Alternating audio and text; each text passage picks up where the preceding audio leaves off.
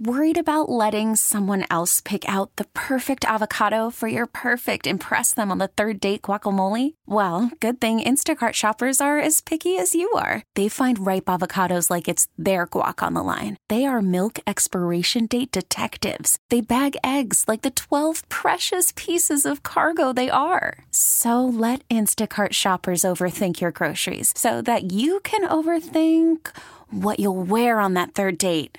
Download the Instacart app to get free delivery on your first 3 orders while supplies last. Minimum $10 per order. Additional terms apply.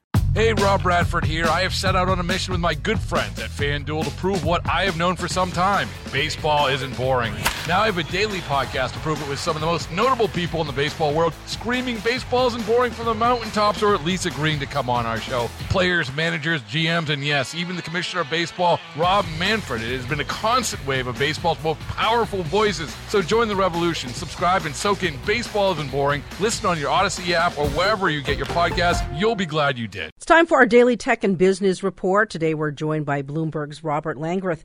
Several pharmaceutical companies are testing out whether manufacturing drugs in outer space can lead to new and improved products. So, Robert, can you explain in layman's terms how creating drugs in space is actually different?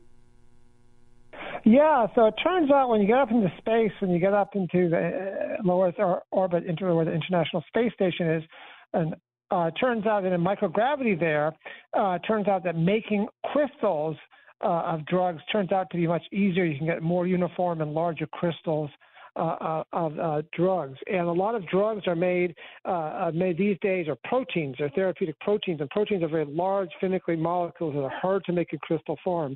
And big drug companies are discovering that they can get ideas for new and easier to use formulations using experiments at the International Space Station. One of the big success stories is the company Merck, the big drug maker Merck, that did a space experiment 3 years ago and discovered that its blockbuster drug Keytruda, it could make a potentially easier to use formulation of that. And now that could soon go into human clinical trials here on Earth. If it's easier to make them, would that mean they could be cheaper? Price-wise, that probably is going to have no correlation with prices down here on Earth. It's sort of like they can make what they're discovering is they can make certain formulations that are hard to make on Earth. They can come up with new ideas for making them in space. In some cases, they'll just try to duplicate that process down here on Earth. But I did talk to one startup called Lambda Vision. It's a University of Connecticut spin-out, and they are working on the first protein-based artificial retina for people with genetic forms of blindness. And they're discovering they can make it a much more high-quality version of their artificial retina up in space. They're actually talking about producing the final finished product in space.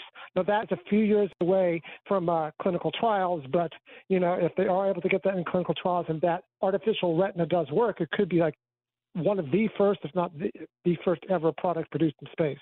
That sounds so science fiction, but it's real. Yeah, it's real. Big drug companies are, exploring this in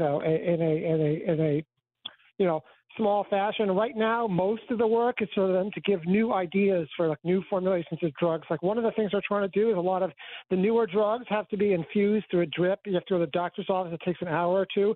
And they're discovering up in space in microgravity, you can get higher concentrations of the drug into a crystalline form, into a suspension that then could be made into a injection that you can give at home in a simple injection. So that would improve a lot of drugs, make it a lot easier to use a lot of drugs, say, for cancer and other very serious diseases. So it's work at early stages, but big companies are looking at it.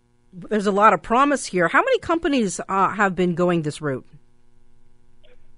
There's quite a number of drug companies that have done space-based experiments. Merck, Bristol Myers Squibb, Eli Lilly has something up there on the space station right now.